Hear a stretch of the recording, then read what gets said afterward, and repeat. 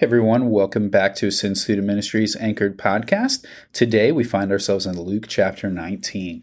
Luke chapter 19 reads, He entered Jericho and was passing through. And behold, there was a man named Zacchaeus. He was a chief tax collector and was rich. He was seeking to see who Jesus was, but on account of the crowd he could not, because he was small in stature. So he ran on up ahead and climbed up into a sycamore tree to see him, for he was about to pass that way. And when Jesus came to the place, he looked up and said, Zacchaeus, hurry and come down, for I must stay at your house today. So he hurried and came down and received him joyfully. And when they saw it, they all grumbled. He's gone to be the guest of a man who is a sinner? And Zacchaeus stood and said to the Lord, Behold, Lord, the half of my goods I give to the poor, and if I have defrauded anyone of anything, I restore it fourfold. And Jesus said to him, Today salvation has come to this house, since he also is a son of Abraham. For the Son of Man came to seek and save the lost. As they heard these things, he proceeded to tell a parable, because he was near to Jerusalem, and because they supposed that the kingdom of God was to appear immediately. He said, therefore, a nobleman went into a far country to receive for himself a kingdom, and then return. Calling 10 of his servants, he gave them 10 minas, and said to them, Engage in business until I come. But his citizens hated him, and sent a delegation after him, saying, We do not want this man to reign over us. When he returned, having received the kingdom, he ordered these servants to whom he had given the money to be called to him, that he might know what they had gained by doing business. The first came before him, saying, Lord, your mina has made 10 minas more. And he said to him, Well done, good servant. Because you have been faithful in a very little, you shall have authority over 10 cities. And the second came, saying, Lord, your mina has made 5 minas. And he said to him, And you are to be over 5 cities. Then another came, saying, Lord, here is your mina, which I kept laid away in a handkerchief. For I was afraid of you, because you are a severe man. You take what you did not deposit, and you reap what you did not sow. He said to him, I will condemn you with your own words, you wicked servant. You knew that I was a severe man, taking what I did not deposit, and reaping what I did not sow. Then why did you not put my money in the bank, and at my coming I might have collected it with interest? And he said to those who stood by, Take the mina from him, and give it to the one who has 10 minas. And they said to him, Lord, he has 10 minas. I tell you that to everyone who has, more will be given, but from the one who has not, even what he has will be taken away. But as for these enemies of mine who did not want me to reign over them, bring them here and slaughter them before me. And when he had said these things, he went on ahead, going up to Jerusalem. And when he drew near to Bethpage and Bethany at the mount that is called the Olivet, he sent 2 disciples, saying, Go into the village in front of you, where on entering you will find a colt tied, on which no one has ever sat. Untie it and bring it here. If anyone asks you, Why are you untying it? You shall say this, The Lord has need of it. So those who were sent away and found it just as he told them. And as they were untying the colt, its owner said to them, Why are you untying the colt? And they said, The Lord has need of it. And they brought it to Jesus, and throwing their cloaks on the colt, they set Jesus on it. And as he rode along, they spread their cloaks on the road. As he was drawing near, already on the way down the Mount of Olives, the whole multitude of the disciples began to rejoice, and praise God with a loud voice for all the mighty works that they had seen, saying, Blessed is the King who comes in the name of the Lord, peace in heaven and glory in the highest. And some of the Pharisees in the crowd said to him, Teacher, rebuke your disciples. He answered, I tell you, if these were silent, the very stones would cry out. And when he drew near and saw the city, he wept over it, saying, Would that you, even you, had known on this day the things that make for peace. But now they're hidden for your eyes. For the day will come upon you when your enemies will set up a barricade around you and surround you and hem you in on every side, and tear you down to the ground, you and your children within you. And they will not leave one stone upon another in you, because you did not know the time of your visitation. And he entered the temple and began to drive out those who sold, saying to them, It is written, My house shall be a house of prayer, but you have made it a den of robbers. And he was teaching daily in the temple. The chief priests and the scribes and the principal men of the people were seeking to destroy him, but they did not find anything they could do, for all of the people were hanging on his words. For today's nugget of truth, I want us to focus in on the Zacchaeus story.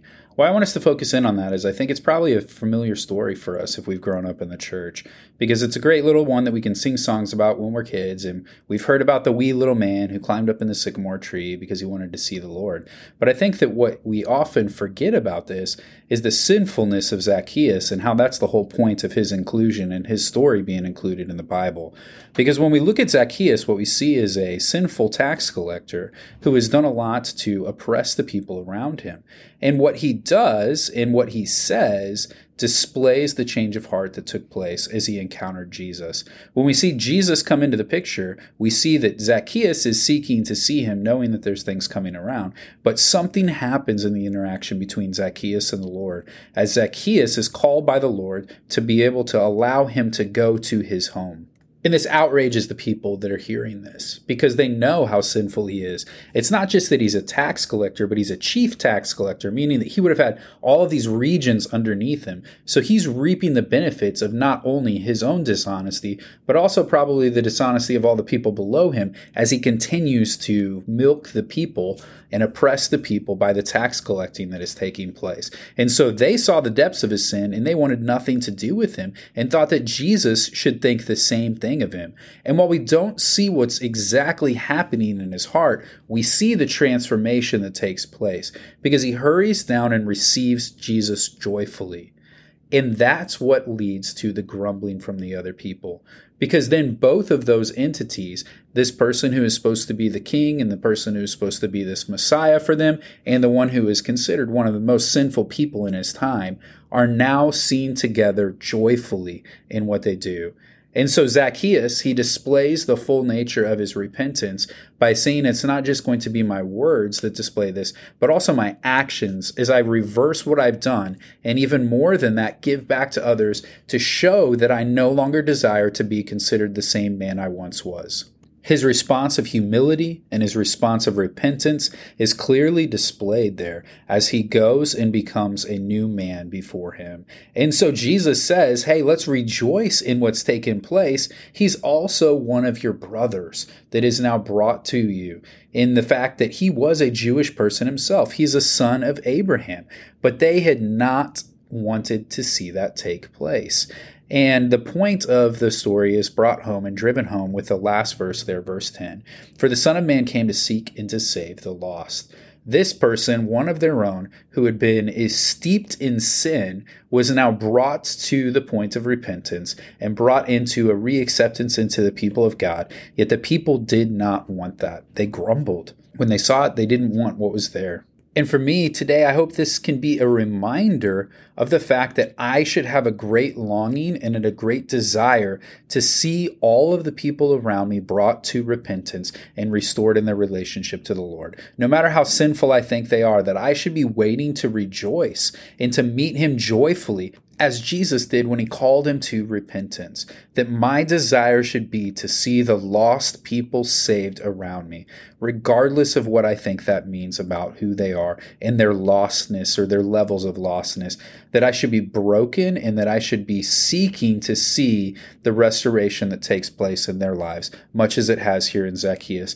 knowing that the power of the gospel has the ability to radically transform lives for the kingdom of God to be spread into even the darkest places in the world. And so as we think about that today, hopefully that is something that encourages us to have a great passion for seeing lost people saved.